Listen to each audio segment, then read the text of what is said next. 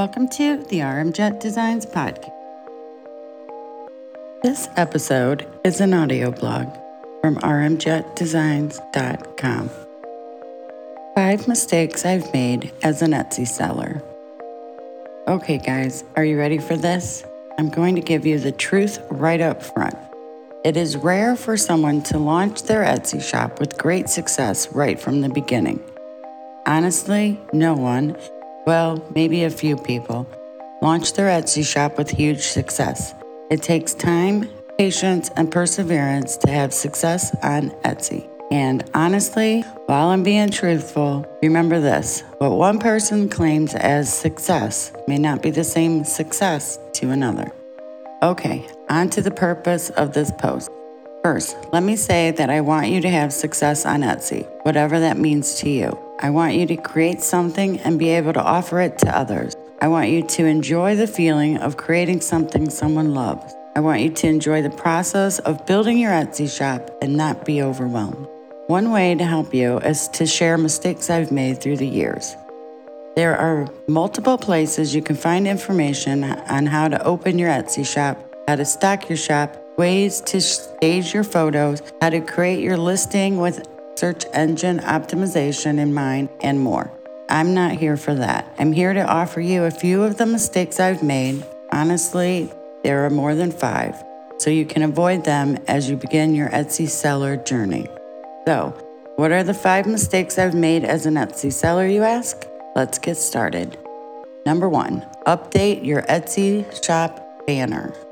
One thing I didn't do at the beginning was focus on the look and feel of my Etsy shop banner. For the longest time, years, I even removed it. I'm not certain why I did that, but I did. Now I'm in the process of updating the image and adding a new one. I want our shop banner to reflect the vibe of our Etsy shop. I want it to focus on the items we create and the shop sections we have set up. So, the first mistake to avoid when creating your Etsy shop is don't overlook the importance of your shop banner. 2, using keywords in the first lines of my descriptions. I must admit that I only recently realized that using keywords in the first few lines of your item's descriptions give you a little more exposure. When I first started our Etsy shop, I never thought to focus on the first few lines. Now, with over 100 items in our Etsy shop, I think going forward, I will implement this. 3, updating your shop's announcement. Honestly, I went a long time before I paid attention to our shop's announcement section. This area is right at the top of your Etsy shop, and new potential customers see it first. It would make sense to keep it updated and looking good, right? Don't forget to update your shop's announcement section regularly, like I did. You can update it with upcoming sales, new items, an email sign-up link, a special announcement, and so much more. 4, use the featured listings to promote your shop sections. This is something I only recently began doing. We offer hemp fabric, t-shirts, yarn, and more in our Etsy shop. I updated our featured listings to reflect these shop sections. Avoid this mistake I made and keep your featured listings up to date and reflective of your Etsy shop items. 5, find your niche.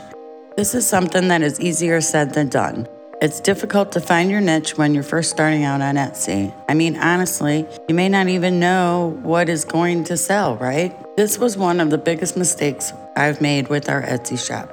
I wish I could go back and change it, but it's part of our Etsy journey. Now we know and work hard to streamline the products we offer. When I first began our Etsy shop, I wanted to create all the things and offer them for sale. It took me a few years to realize this wasn't helping our exposure or our sales. It only made our shop look like a cluttered mess. Once we decided to streamline and focus on hemp products and yarns with a few handmade items thrown in, our stats increased.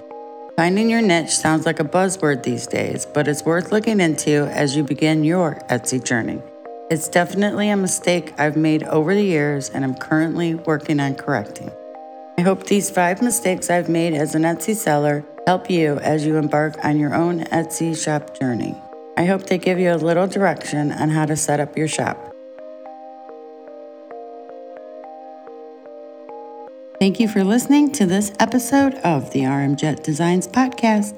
Be sure to check us out at rmjetdesigns.com and visit our Etsy shop. We are RMJETdesigns.